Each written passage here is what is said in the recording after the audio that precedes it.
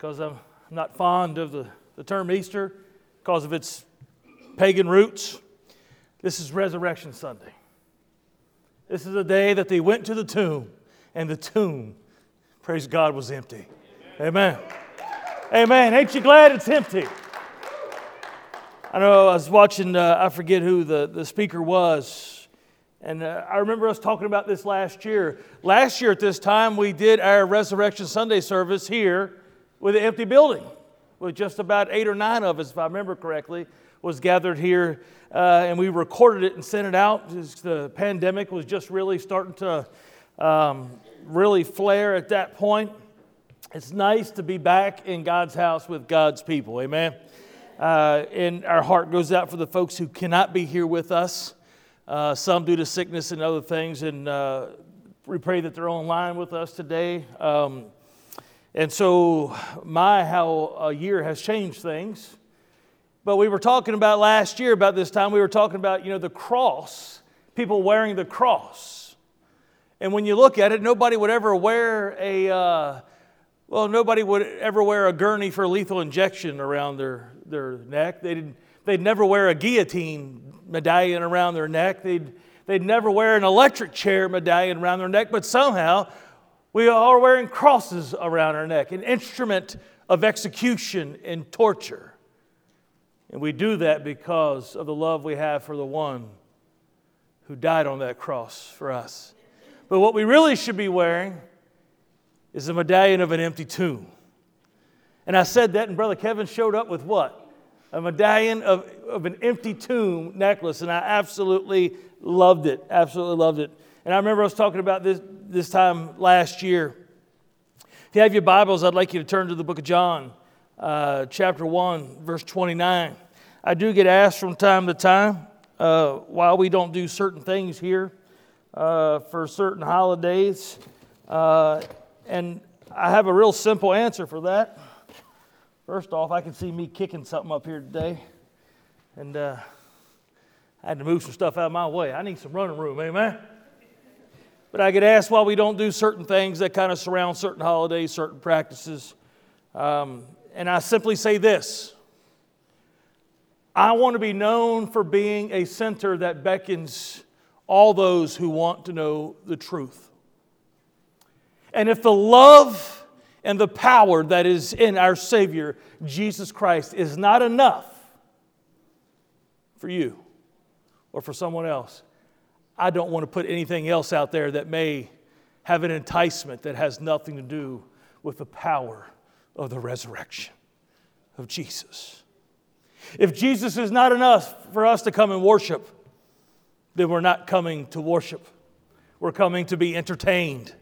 And listen, I may be entertaining at moments, but I do tell you the purpose of being here today is not to entertain, but it is to speak the truth of our Savior Jesus and the power of His resurrection.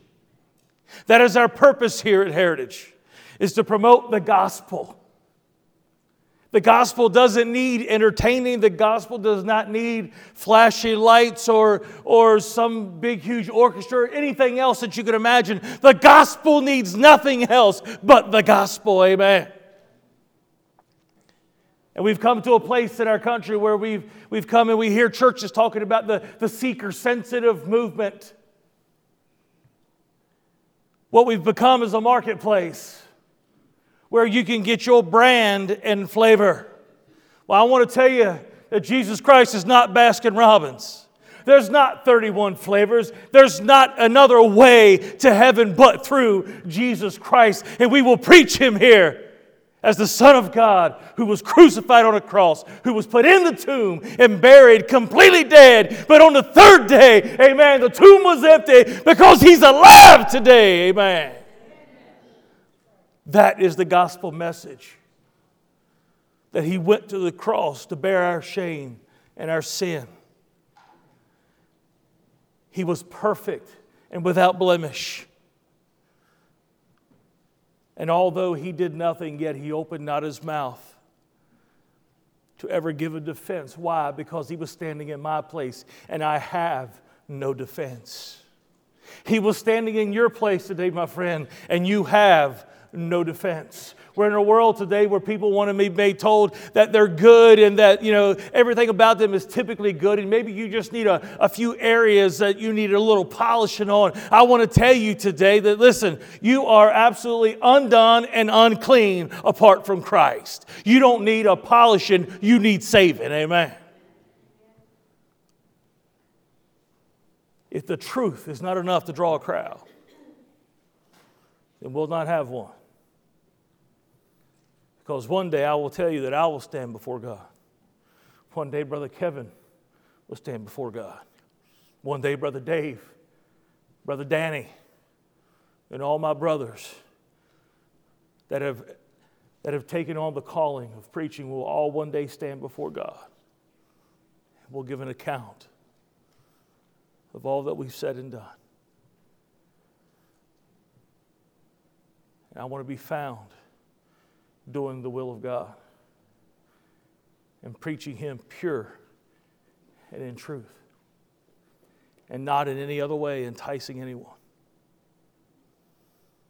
to receive anything else other than the true gospel of Jesus Christ. It's important to me today, and it should be important to you.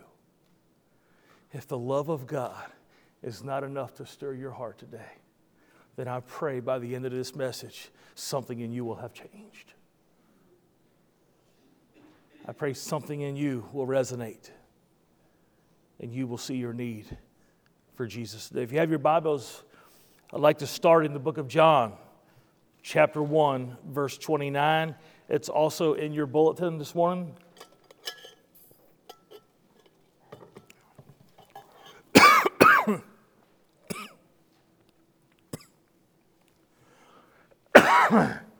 That's what I get for taking it down the wrong road. Trust me, it's just iced tea.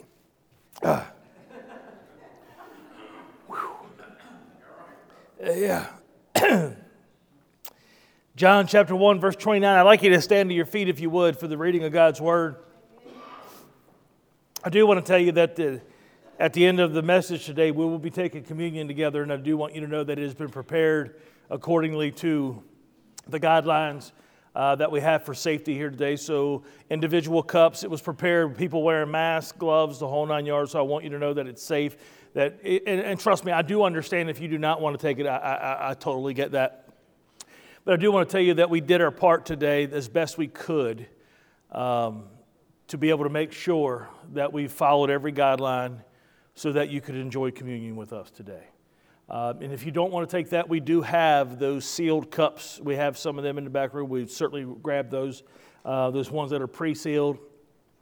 But I wanted to be our family, and we usually take communion together. And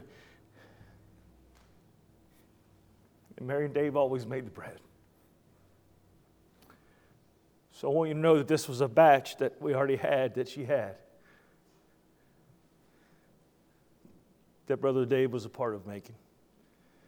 So to me, it's just something special today that we could do that together as our church family. As I got to tell you, I don't know how Mary could sing because I just, my heart was thumping.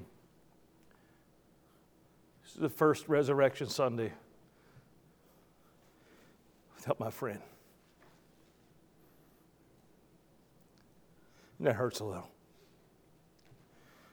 But at the same time, I rejoice. Because of the power of the resurrection of Jesus Christ. The power of Jesus Christ comforts me in knowing that it's just a temporary separation for those who know Jesus. Amen. John chapter 1 verse 29 says this: the next day he saw Jesus coming toward him and said, "Behold, the Lamb of God who takes away the sin of the world." Let's bow our heads in prayer. Father, we love you. Lord, our hearts are overwhelmed. Overwhelmed by the joy and the comfort that we receive from your word. God, we pray today that everything said here on this pulpit today will be pleasing to you. And God, it will not be about me, the preacher. Lord, I just happen to be the one that received the honor of standing here today. But Lord, we know that it's all about you. God, we pray today, Lord, for hearts here today. Lord, that for those who know you, who may be hurting in some way, that Lord, they will receive comfort from your word today. And Lord, for those who are here who may not know you, they may know of you, but they don't know you. Father, today I pray that they see the amazing love that you have for all of us. A love so strong, so deep for your creation, that you would send your Son to take our place, to receive the beating that I deserve, the crucifixion that I've earned through my reckless living.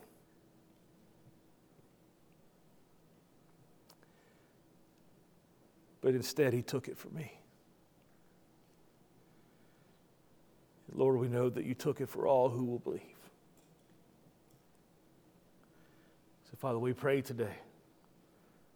If there is a heart here today that is not comforted yet by these words, that before the day is over, that they will know, Lord, you and the love that you have and the power of your resurrection. And we pray this today in the name of your beautiful Son, Jesus. Amen. Y'all can be seated.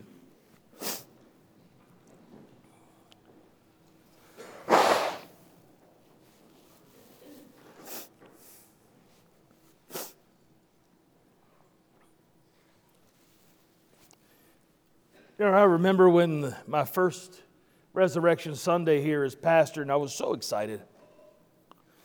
Before I had become pastor here, I had preached a sunrise service or two for some other churches, but I had never preached the message that Sunday morning on a Resurrection Sunday, and I was so excited. Could not wait to get in the pulpit, and thought I really had touched on all the elements of the death, burial, and resurrection of Jesus. And I thought after that first time, I was like, well, I've pretty much summed it all up. I'm just good to go. I guess I'll just use his outline from here on out. That's how dumb I was. I was naive. I was young.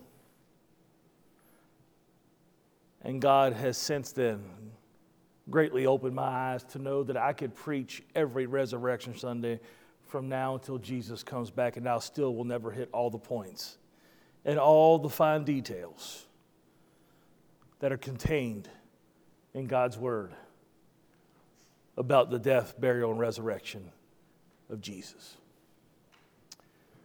So what I finally got figured out is this, is that every Resurrection Sunday I look to a specific point of the resurrection.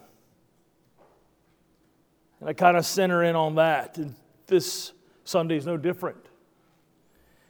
This Sunday I want us to understand what it means for Jesus to be the Lamb of God. What did John mean when he said, "Behold, the Lamb of God who takes away the sin of the world"? When we look in Revelation, it says, "Worthy is the Lamb that was slain." What does this being a lamb mean? Do you realize that the Bible refers to Jesus over 104 times as the Lamb? So what does it mean for Jesus to be the Lamb? Paul the Apostle actually said this in 1 Corinthians chapter 5, verses 7 through 8, he says, "Cleanse out the old leaven that you may be a new lump, as you really are unleavened. For Christ, our Passover lamb, has been sacrificed. Let us therefore celebrate the festival not with the old leaven, the leaven of malice and evil, but with the unleavened bread of sincerity and truth." Remember, leaven was kind of symbolic of sin. And at this, when we take communion, we use unleavened bread because leaven represents sin. And Jesus was sinless. And so when he says, "Take of my body," and he handed his disciples the unleavened bread, it represented his sinless body and his sinless nature. That Jesus, while walking this earth for a little over 33 years, never, not once, ever sinned. By the way, that's kind of unique when you really look at it, because when we look at what Jesus did, sometimes it looked like as if he did sin. Now, what do I mean by that? Well, the Pharisees had a lot against Jesus. But the thing was, Jesus, God in the flesh, was the one who gave the law, so he knew the law. The Pharisees would interpret the law against their own knowledge and what they wanted it to be, and they would challenge Jesus as if he had done something wrong, when in fact Jesus never sinned. I was talking to some preachers one day, as preachers often do. Talking to some preachers and talking to them about some of the outreach stuff we're doing, talking about going out into the communities and different things that we were doing. And honestly, I was specifically talking about going out and playing music in other places, secular music, and just living a Christian life before people and let them see that Christians we're normal people. Well, normal as we can be, normal people that love the Lord and realize what he's done for us. And so we live differently. We love differently. We love those who hate us. We do good for those who would take advantage of us. And so it's important that we go out into the community and be a Christian there, a follower of Christ, not allowing ourselves to be bent by the world's view and try to be cool, but instead just truly live as a Christian among those who are not. So we were talking about this, and they're like, "Oh, brother, you know what the Bible says." I love it when preachers say that. That means they're getting ready to quote a verse or most likely take it out of context. Sometimes. "Oh, brother, you know what the Bible says." I knew I was getting ready to get a tongue lashing. I was ready. I was ready for it. "You know what the Bible says to come out from among the world?" Yeah, it says that. You're right. I says, "Well, I guess everything I know is turned completely upside down now."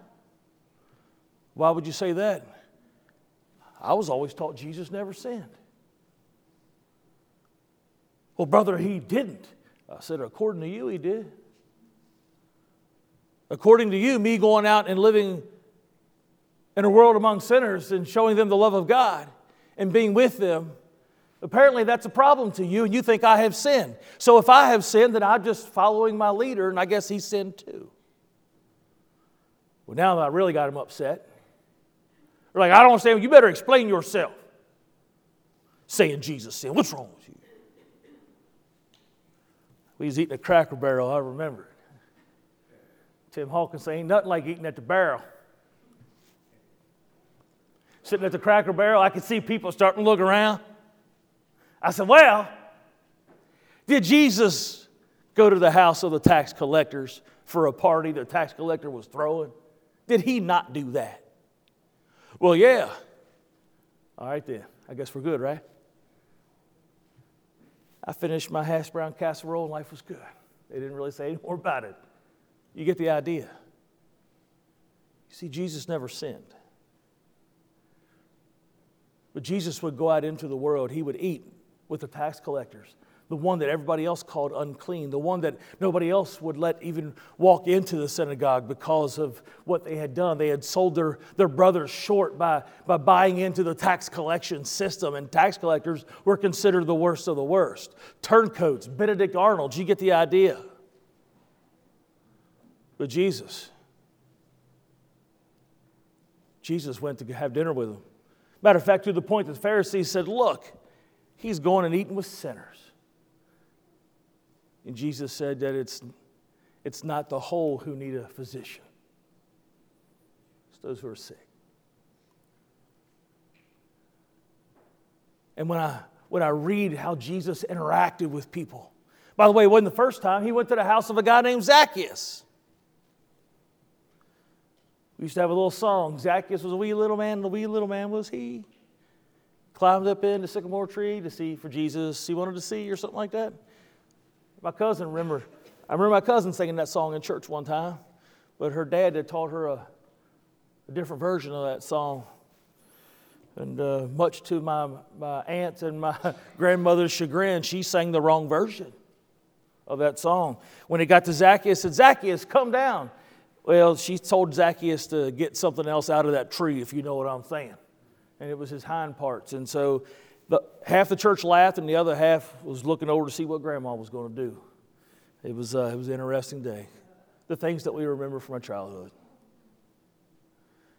But Jesus was absolutely sinless. And so when I truly try to frame that in my mind in the right context, and I start reading how Jesus interacted with people, it just warms my heart to know that we can go out and we can live among other people, and we can live as Christ and love them and have compassion on them. And that we can go out here and live and do the things that Christ would do. Christ didn't hunker down in some place and paint the windows black and never interact. Instead, Jesus was very active in getting out into the community. And I want to challenge you today to live like Jesus. We have friends and family and neighbors and loved ones who need to know that Jesus cares and that Jesus loves them. And how will they know? Because we will love them first. And then they ask us why. And then we will tell them that I'm compelled by the love that Christ has shown me to now show you that very same love. But to do that, we have to be selfless. Because those opportunities and those times will come when we have the least amount of time available and the least amount of resources. And we're going to have to decide, are we going to take advantage of the opportunities that God has given us to love others? Jesus, absolutely sinless. And what Paul is saying here, listen, you're going to have to come out of that old sinful way of thinking. You're going to have to come out of that old way of thinking and doing it your way. And instead, see the story of Christ and live His way. What we want to look at today is, what did John mean when he said, behold the Lamb? What is it about this Lamb, and why is Jesus referred to as the Lamb so often? And to understand that, we need to take a walk back in time, if you will. We need to go back in history to the book of Exodus chapter 12. Paul referred to Jesus as the Passover Lamb.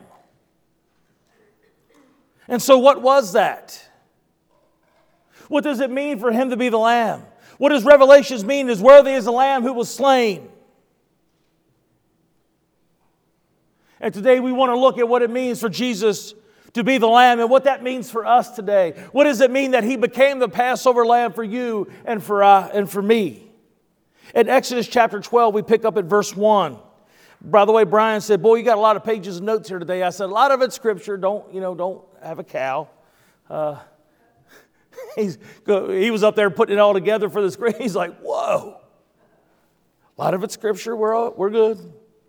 In Exodus chapter 12, verse 1, it says this: the Lord said to Moses and to Aaron in the land of Egypt, this month shall be for you the beginning of months. It shall be the first month of the year for you. Tell all the congregation of Israel that on the 10th day of this month, every man shall take a lamb according to their father's houses, a lamb for a household. And if the household is too small for the lamb, then he and his nearest neighbor shall take according to the number of persons.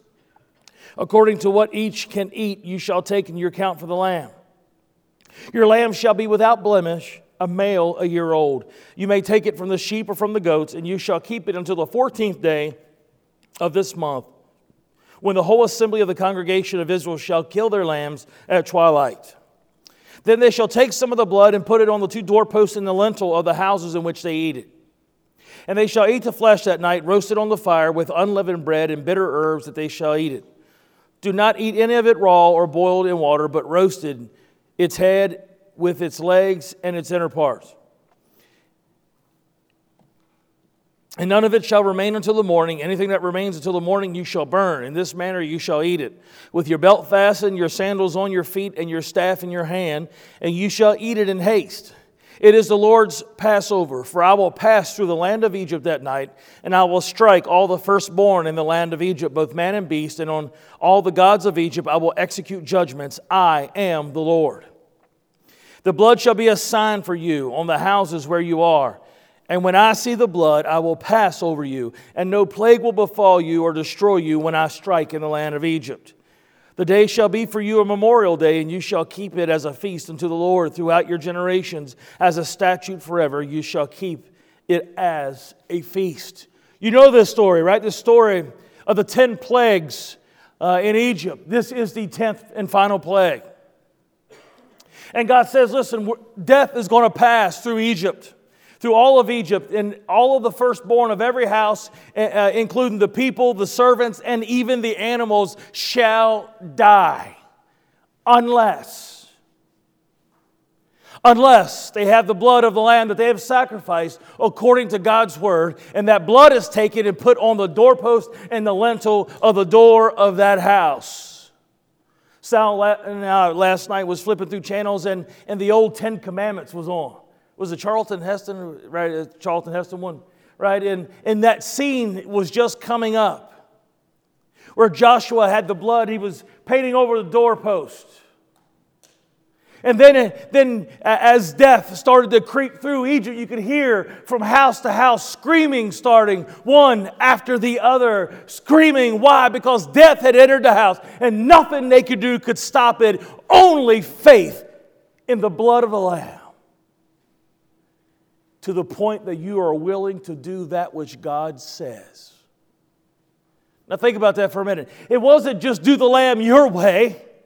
It wasn't take the lamb and say, well, you know what? I'm going to use half of this ham over here and I'm going to put the other half back for later because we can use that in a few months. I'm going to put it in the freezer. God gave specific things to do, and He said, follow this, and if you follow this, which is His word, then death will pass over you. And over your home. He gave them very specific things to do. And He said, do it this way. And it was their faith. It's always been by faith through God's grace that we are saved.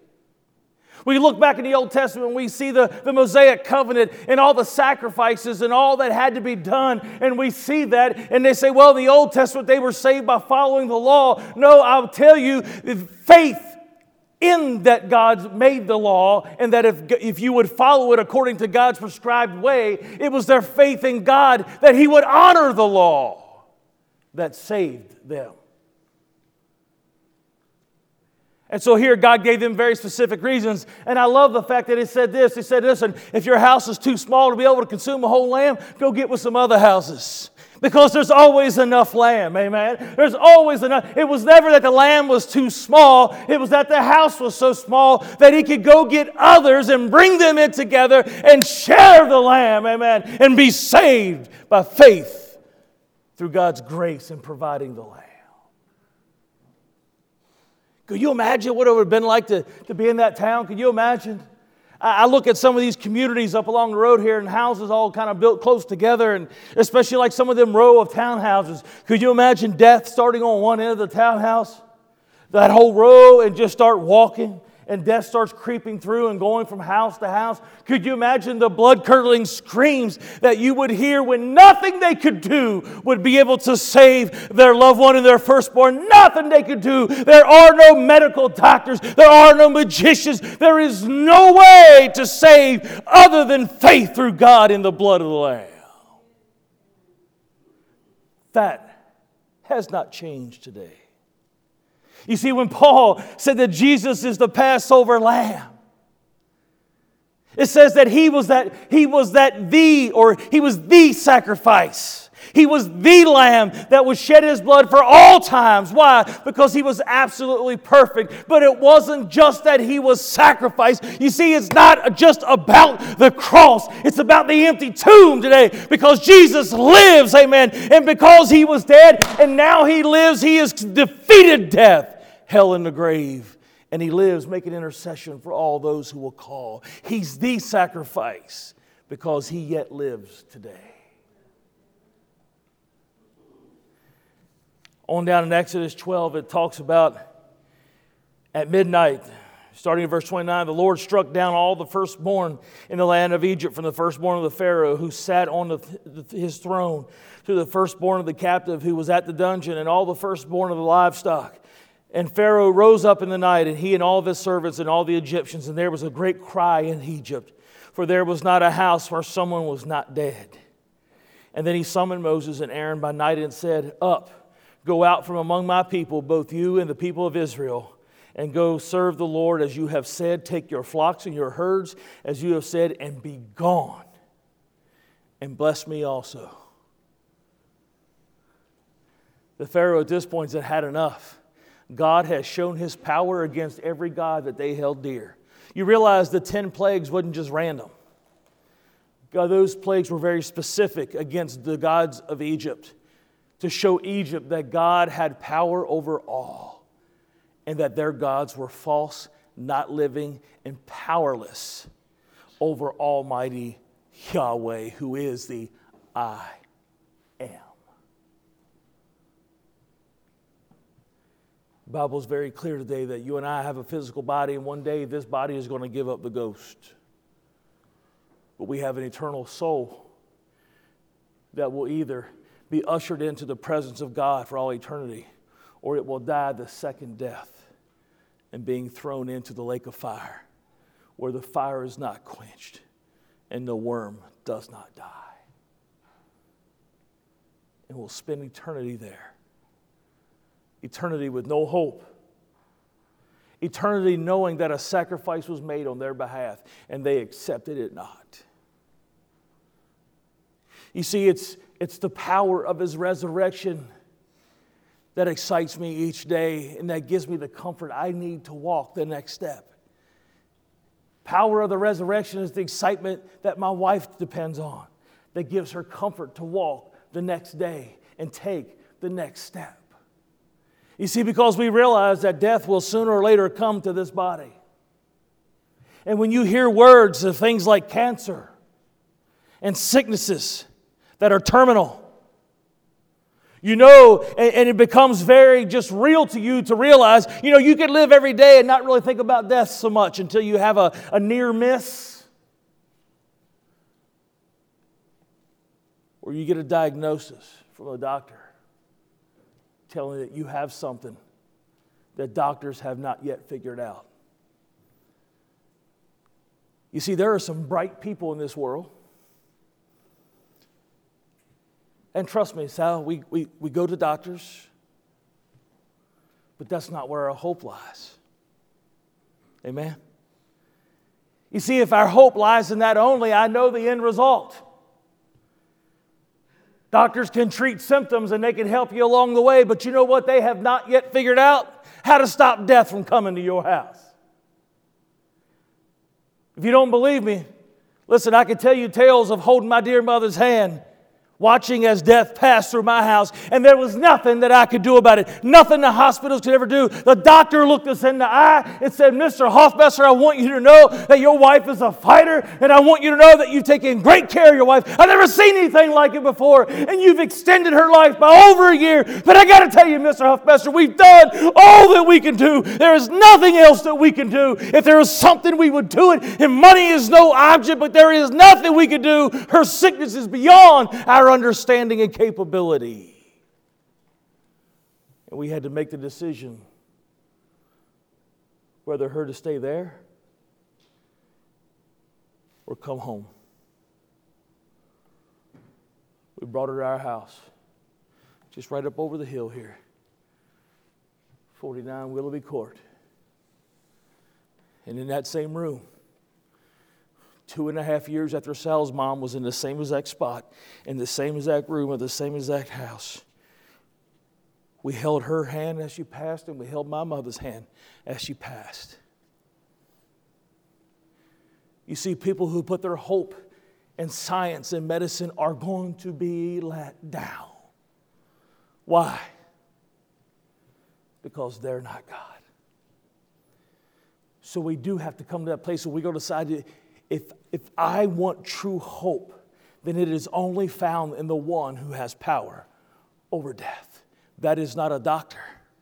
There's not a doctor in this land, in any country otherwise, that has the power over death. If we're going to have hope, it's going to be in the Lamb of God who takes away the sin of the world. Because death is imminent. Death will happen. It'll come to your house. It'll come to mine. Today my heart is broken because death came and took someone we love so dearly. But still yet I have hope today. And my heart is comforted in knowing that, listen, that he trusted in the blood of the Lamb, just like I trust in the blood of the Lamb. And I know one day that we'll be reunited. Why? Because those who believe and confess in the blood of the Lamb and believe that Jesus Christ was crucified, dead, and buried, and arose again on the third day, it says if we will confess him as Lord, we will be saved. Amen. If there's any hope, it is the hope in the blood of Jesus, the sacrificial Lamb. Jesus told his disciples in Mark chapter 10, verse 45, it says, "For even the Son of Man came not to be served, but to serve, and to give his life a ransom for many." In Romans chapter 3, verse 21 and 26 through 26, it says, "But now the righteousness of God has been manifested apart from the law, although the law of the prophets bear witness to it, the righteousness of God through faith in Jesus Christ for all who believe. For there is no distinction, for all have sinned and fallen short of the glory of God and are justified by his grace as a gift through the redemption that is in Christ Jesus, whom God put forward as a propitiation by his blood to be received by faith." This was to show God's righteousness, because in his divine forbearance he had passed over former sins. It was to show his righteousness at the present time, so that he may be just and the justifier of the one who has faith in Jesus. When it says that he was the propitiation, it means that he was a substitutionary sacrifice. In other words, he took our place. You watched a show called Criminal Minds. You ever seen Criminal Minds? It's about weirdos. I like it. I is one. And it's about the weirdos that figure out the weirdos, right? That's what the show's about. Let's all be honest here. We can say weirdos. It's not one of the forbidden words, canceled words yet, I don't think. But in one of these, in one of the episodes, there was this man who was going to be executed and a woman who's also going to be executed for the crimes that they had committed in a killing spree. And I thought, is that scene, or if you've ever watched The Green Mile, right? Remember The Green Mile? Any of those movies that's got those execution scenes, I don't know about you, but my heart starts to beat real heavy when those scenes come on. And as they walk that prisoner down the hallway, dead man walking. Could you imagine being the one that's just walking along, knowing you're getting ready to go in the execution chamber, knowing that life is about over? You know that you committed the crimes. You know that you've deserved this punishment that you're about to receive. And so it's just a matter of a few more moments. You only have a few more moments to live, and you're walking down through to go to the death chamber and get to the execution. But could you imagine right before you walk in the door of the execution chamber, somebody say, "Hey, Huff, just stop a minute. You know what? I got you on this one. I'll take this one. You go on back and you go ahead and you live. And as a matter of fact, I'll just give you my life and you can have it forever. I'll go in and I'll take this execution for you. I'll let them strap me to the chair and put the electrodes on. I'll take this one for you, Huff, because I love you so much that I'll take your... Yeah, I know you're guilty. I know you did it. But here's what I want you to do. I want you to go live freely, Huff. Outside of these bars, you just go and you live and be free, and I will take this execution for you. That's what Jesus does for you and I. Remember reading the story about a little boy. It was about a schoolhouse during the Depression right outside of Chicago. In the suburb there, Chicago's always been known as being a tough town, if you will. A place where gangsters are born and all that. And here it was during the Great Depression, and food was hard to find. And so there was this little schoolhouse, and the schoolmaster, he was a tough fella. He had to be to keep order in his classroom. And so it was one of them one-room schoolhouses, where all the grades are together, and they had a theft ring going on, or this serial thief on the loose.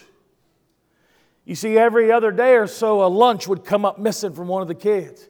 They'd bring their lunch to school. You remember when you used to carry your lunch to school, and they'd have their lunch pail or a little bag or something, and they would have... And you got to remember, this is a time where people didn't have much of nothing.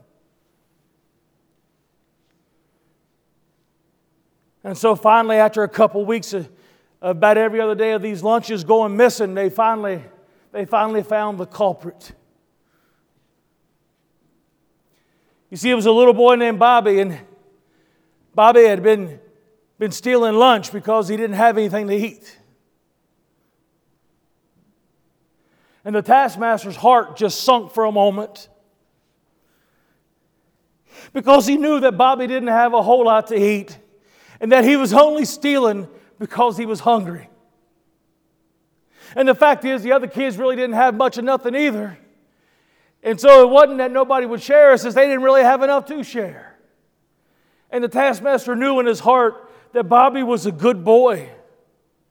He'd never caused no trouble before. He'd never done anything like that. Bobby was just hungry. But the taskmaster knew that if he didn't dole out justice, that the other kids would see that it's okay to do this. And that even though Bobby was hungry and didn't really have anything, you see, it wasn't like Bobby would go home and eat later. It ain't like he would just tell his hungry stomach, I'll get something when I get home. When he got home, there wasn't nothing there either. And it seemed like it'd be okay, right? We want to okay things like that. It's okay for Bobby to steal if he's hungry. But the simple fact is, stealing is wrong, and the Scriptures preaches against it. And we know that it's a sin. And that schoolmaster knew that if he let this go unpunished, that somebody else would think it's okay. So the schoolmaster had to deliver justice. He had to. It was required. You see, the laws were stated. And those who break the law, they've sinned against the law. So little Bobby had to be punished. There wasn't no other choice. Schoolmaster's heart was broken, but he had to. And so when lunchtime was over, he gathered all the students to get them back in their desks. And he announced that the thief had been found.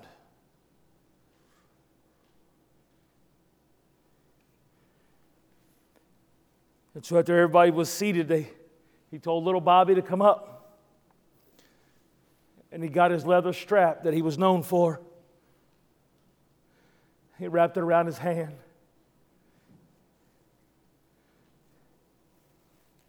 And he told Bobby to take his coat off. And to pull his shirt up. So that he could give him lashes with the leather strap to teach him and all the other students that stealing is wrong, regardless of why. You see, this world today thinks that they have an excuse of some sort. Well, God will understand because, listen, God's laws are God's laws. If you break them, you're a lawbreaker, and you've sinned against God, and that demands punishment. We live in a world today where people want justice.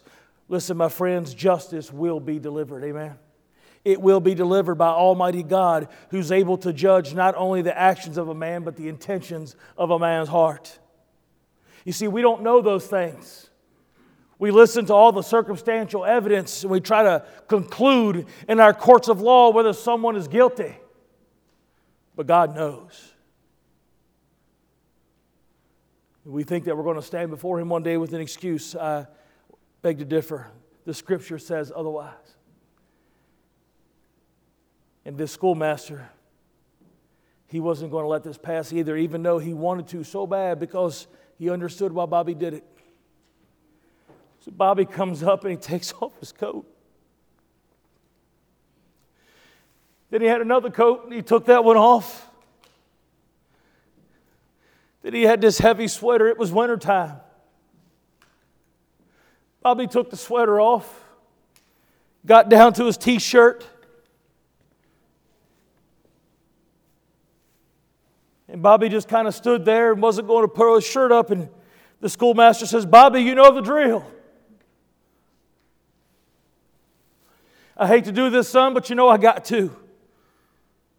So you pull that shirt up and let me get this done and be over with. And once it's done, it's done. You understand me, son? Once it's done, it's done. But I got to do this." So little Bobby pulled his shirt up. The schoolmaster could count every rib. This boy had no meat on his bones whatsoever. All the kids in the class took a big breath. They gasped because they couldn't believe this kid was so skinny, that he was so malnourished. Tears welled up in the schoolmaster's eyes. He wanted so bad to not to whip this boy, but he had to because the rules demand it. Just about that time, in the back, there was a big boy. He was the biggest boy in the class, and his name was Jimmy. About that time, Jimmy jumped up. He couldn't stand it no more. And Jimmy started walking up the aisle and started taking his coat off. He said, "That's all right, schoolmaster, that's all right. I know that the rules have got to be paid for. I know that the law was broken, and we got to do this." He said, "But I'll tell you what today, I'll take this one for Bobby. You go ahead and you lay those stripes on my back. And I know he deserves it. And I know he done wrong. But this day, I'll take his place. And you whip me, schoolmaster, because I can't let that go on like that. I know that, listen, that you deliver out that whipping that he deserves. And I know that he deserves it, but he can't take it. Look how frail he is. It'll take every bit of spirit that's within that boy, and it'll wear him out." He said, "But I'll take his place." And that's what Jesus did for you and I. Amen.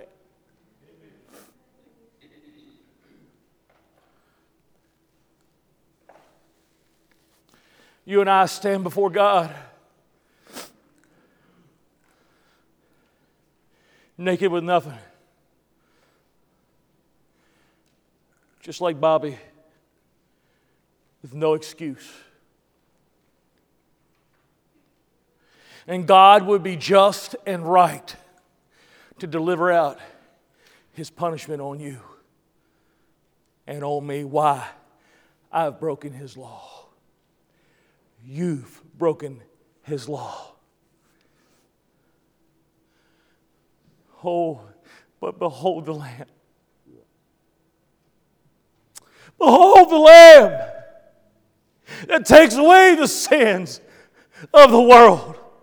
Behold the Lamb and His love that He has for you as you stand there as guilty as could be. Yet Jesus said, "Hold up, Father, hold up, I'll take this one for Him." And there He took off His coat and exposed His back to take the whipping that you and I deserve because of His great love for you and me. God sent His Son to be a propitiation, which means a substitutionary sacrifice. That means you deserve it. I deserve it. But behold the Lamb. I was reading Psalms 22 this week like I had sent the message out. And I don't want to embarrass him, but I got to tell you, Brother Glenn sent me a message. He said, Brother Huff, I was reading Psalms 22 and I can't get through it. To see the love that Jesus had and to see the punishment that He took just so I could go free. I love the songs of the words of the old Southern gospel song that I could still go free. What kind of man would reach down his hand and do this for me? I'm unworthy to live and not fit to kill. But a man on the cross put me in His will so that I could still go free. Not only did He put Himself in our place and take the beating that you and I deserve, but He says, you know what I have? And what I have I give to you, which is eternal life.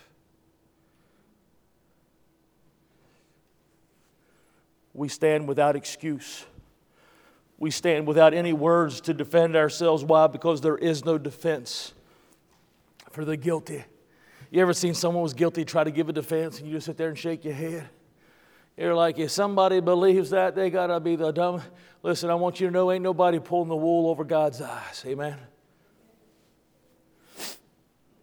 Hebrews chapter 10, verses 11 through 12, it says, every priest stands daily at his service, offering repeatedly the same sacrifices, which can never take away sins. But when Christ had offered a single sacrifice for sin, He sat down at the right hand of God. Hebrews 9:22 and Leviticus 17:11 both point to the fact that it says that without the shedding of blood, there can be no forgiveness of sin. But you see, it's not just the sacrifice. You see, that if that's all Jesus did was die on the cross, then I want you to know that you and I are still living in our sin. Do you realize that? It's not just the cross. That's why I wonder why we wear the crosses so often and not the empty tombs. You see, friends, it wasn't just the fact that He stood in our place. It's the fact that He lives today. And because of His resurrection, we see the power of God and His ability. Amen. And it gives me hope today. Just as He was resurrected, I too shall rise again. 1 Corinthians chapter 15, Paul was writing to the Corinthian church. Apparently some had started talking and teaching that there was no resurrection. And Paul takes them to task here in his letter to the Corinthian church. He says, now if Christ is proclaimed as raised from the dead, how can some of you say that there is no resurrection of the dead? But if there is no resurrection of the dead, then not even Christ has been raised. And if Christ has not been raised, then our preaching is in vain and your faith is in vain. For we are even found being misrepresenting God, because we have testified about God and that He raised Christ whom He did not raise, if it is true that the dead are not raised. For if the dead are not raised, not even Christ has been raised. And if Christ has not been raised and your faith is futile, you are still in your sins, then also all those who have fallen asleep in Christ have perished. If in Christ we have hope in this life only, we are of all people most to be pitied. You see, when we get the wrong perception of what saving means, when we get the wrong perception of what it means to live and what it means to have hope in Christ, when we got the wrong perception of that, we will live and we will have a false hope. You see, Christ didn't come to make your life flowery and easy and make everything rainbows and unicorns in this life. Christ came to give you an eternity in His presence after we have lived a life here that He has given us with the purpose in which He has given us to live. And sometimes that purpose has tough things, has tough times. Sometimes it includes suffering. Sometimes it includes loss. I'll tell you, sometimes I get to preaching and I forget which side I snotted on this thing. and I just probably wiped snot all over my face. That's all right. If you see me in the bathroom washing later, you know I hit the wrong end.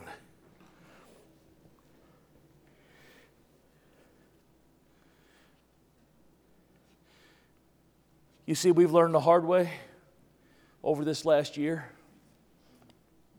We've learned kind of some difficult lessons in what it means to live in hope.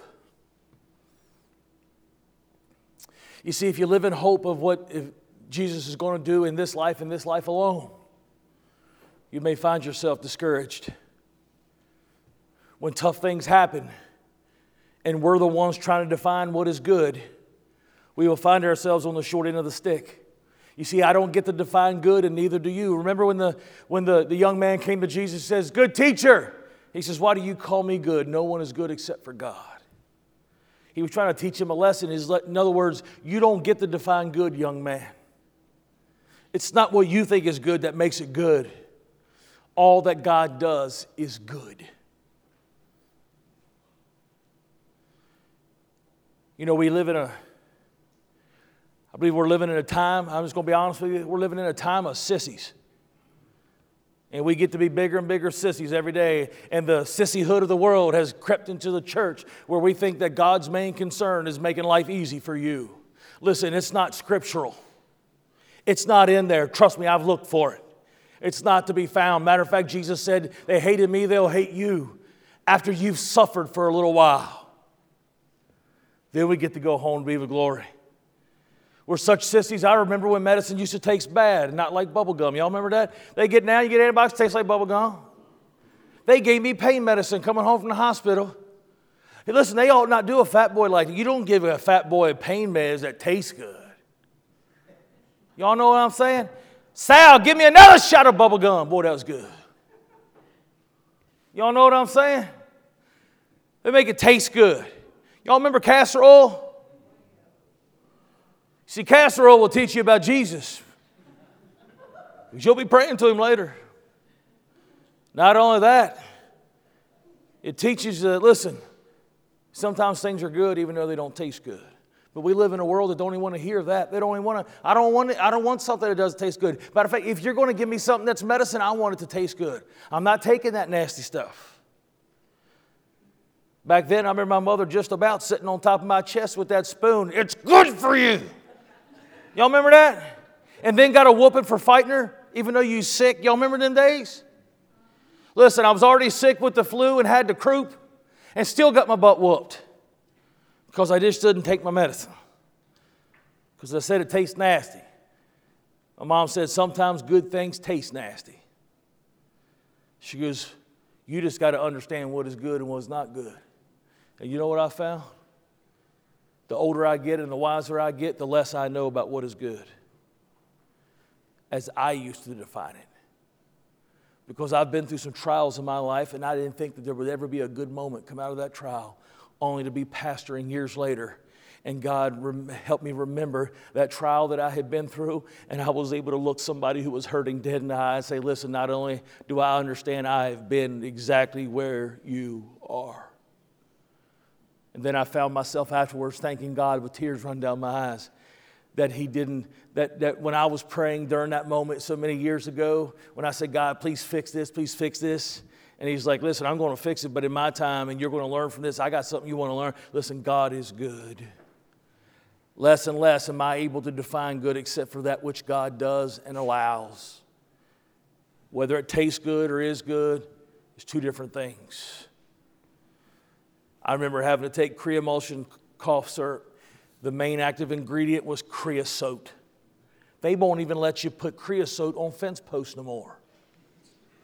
It's bad for the earth. Bad for the earth. You should have had it shoved down your throat.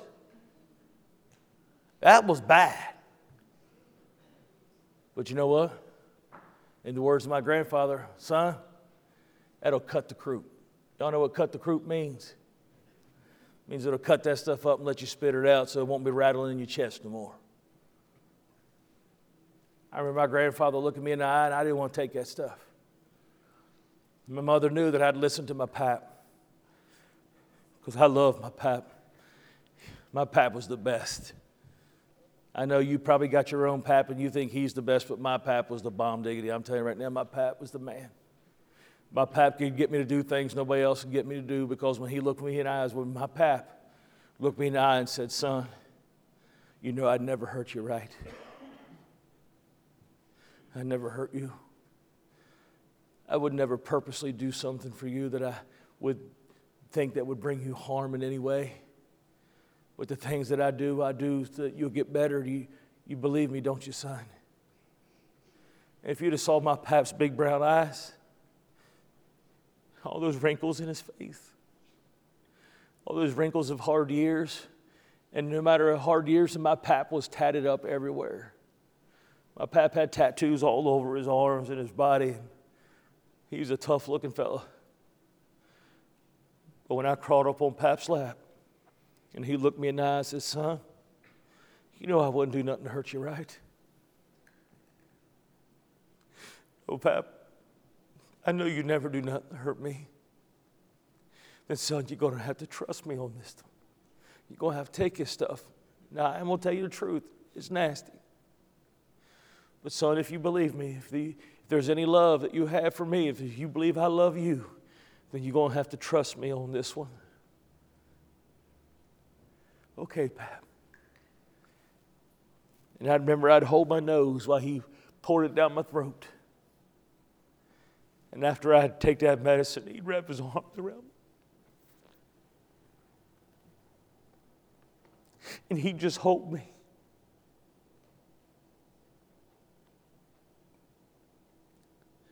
You know, God was showing me what he does for me. You see, God reminds me that he would never hurt me. He reminds me that he'd never leave me nor forsake me. He reminds me that he loved me so much that he let his son take that beating that I deserved.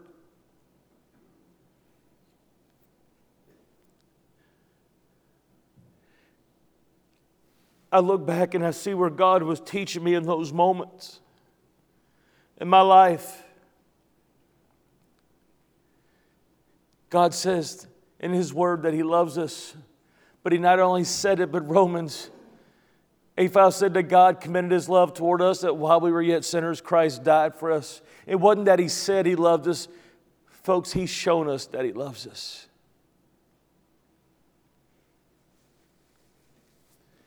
The world wants a Jesus that just makes life easy.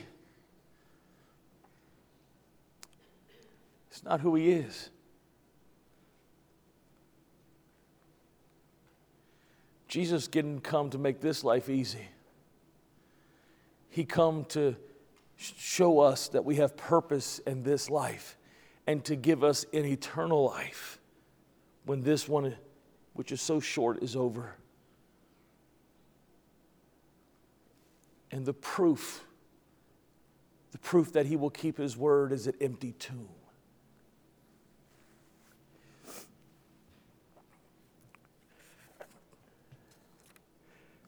Dr. John Piper said this: the meaning of the resurrection is that God is for us. He aims to close ranks with us. He aims to overcome all our sense of abandonment and annihilation. The resurrection of Jesus is God's declaration to Israel and to the world that we cannot work our way to glory, but that he intends to do the impossible to get us there. The resurrection is the promise that God that all who trust in Jesus will be the beneficiaries of God's power to lead us in paths of righteousness and through the valley of death. Therefore, believing in your heart that God raised Jesus from the dead, Romans 10:9, is much more than accepting a fact.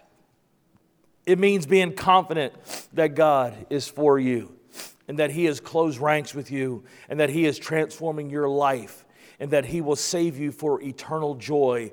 Believing in the resurrection means trusting in all of the promises of life and hope and righteousness for which it stands.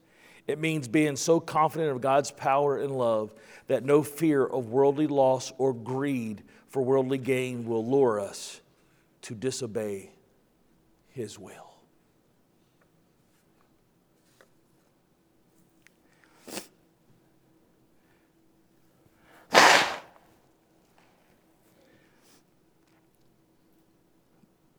the hope and comfort in the resurrection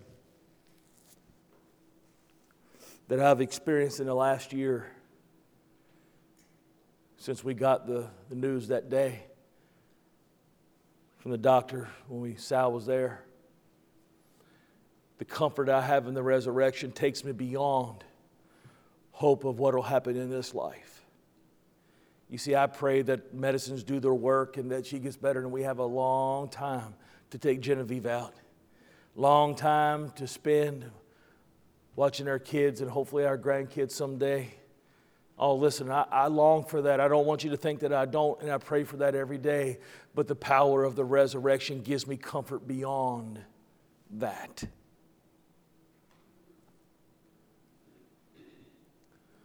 Because regardless of what happens in this life, I know and understand that there is a purpose, and that Jesus came not so that this life would be easy, but so that we would live His purpose here, and that we would have the promise of an eternity in God's presence.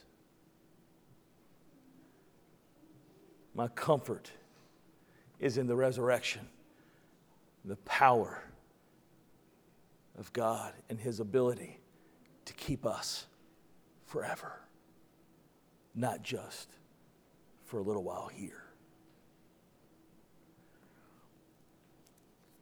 By the way, maybe you're here and you're not sure about the resurrection. One of the things I found interesting was not only the disciples, when they went and saw the empty tomb, not only did they believe, but do you realize that even the Pharisees themselves believed? Let me explain it to you. In Matthew chapter 28, starting in verse 11, it says, "While they were going, behold, some of the guard went into the city and told the chief priests all that had taken place. And when they had assembled with the elders and taken counsel, they gave a sufficient sum of money to the soldiers and said, 'Tell the people his disciples came by night and stole him away while you were asleep. And if this comes to the governor's ears, we will satisfy him and keep you out of trouble.' So they took the money and did as they were directed. And this story has been spread among the Jews to this day." You see, if that had really happened, they would have just been telling the truth, and the Jews would have never paid them to tell the truth. You don't pay somebody to tell the truth. You pay somebody to tell a lie and to keep it hid. But if that's not enough, then I want you to know that there are other historians. Phlegon, who lived between 80 and 140 AD, he was cited several times by Origen, when Origen used as the early church father Origen, and when he wrote to help other people understand Christianity.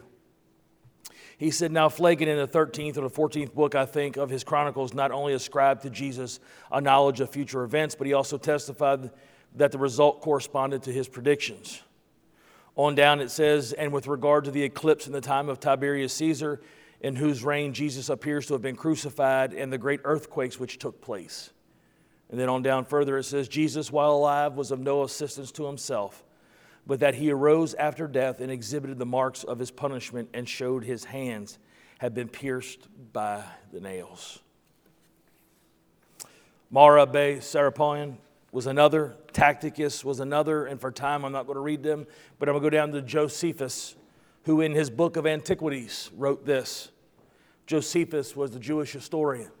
By the way, he was never a Christian convert. He had no reason to write this. Matter of fact, he had reason to not include this. But as a historian that was paid typically, from what I understand, by the Greek to write the history as well as the Jews, he wrote that which he knew to be right. And he wrote this: "About the time lived Jesus, a wise man, if indeed one ought to call him a man, for he was the achiever of the extraordinary deeds and was a teacher of those who accept the truth gladly. He won over many Jews and many of the Greeks, and he was the Messiah." That he was Messiah. When he was indicted by the principal men among us, Pilate condemned him to be crucified. Those who had come to love him originally did not cease to do so, for he appeared to them on the third day restored to life, as the prophets of the deity had foretold these and countless other marvelous things about him. And the tribe of Christians, so named after him, have not disappeared to this day. I can give you more, but I won't for the sake of time.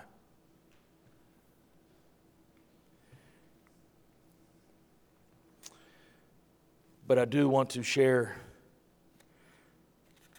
something that Jesus said.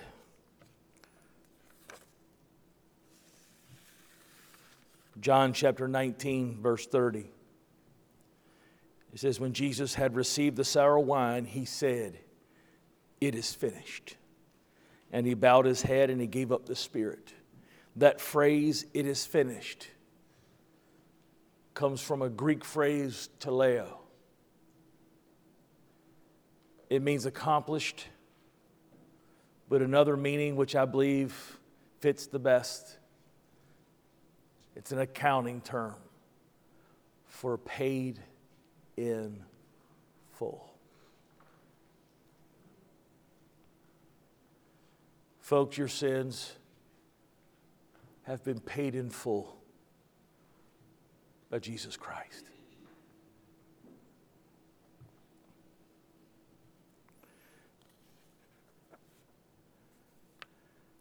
We know that he lives and that the tomb is empty. Had Jesus just been sacrificed and not lived again, then he would just be another sacrifice, and we would continue that practice today. But he was the sacrifice for all time because he was crucified. But the power of God through him resurrected him. And because of that, that sacrifice is still covering us with his blood today.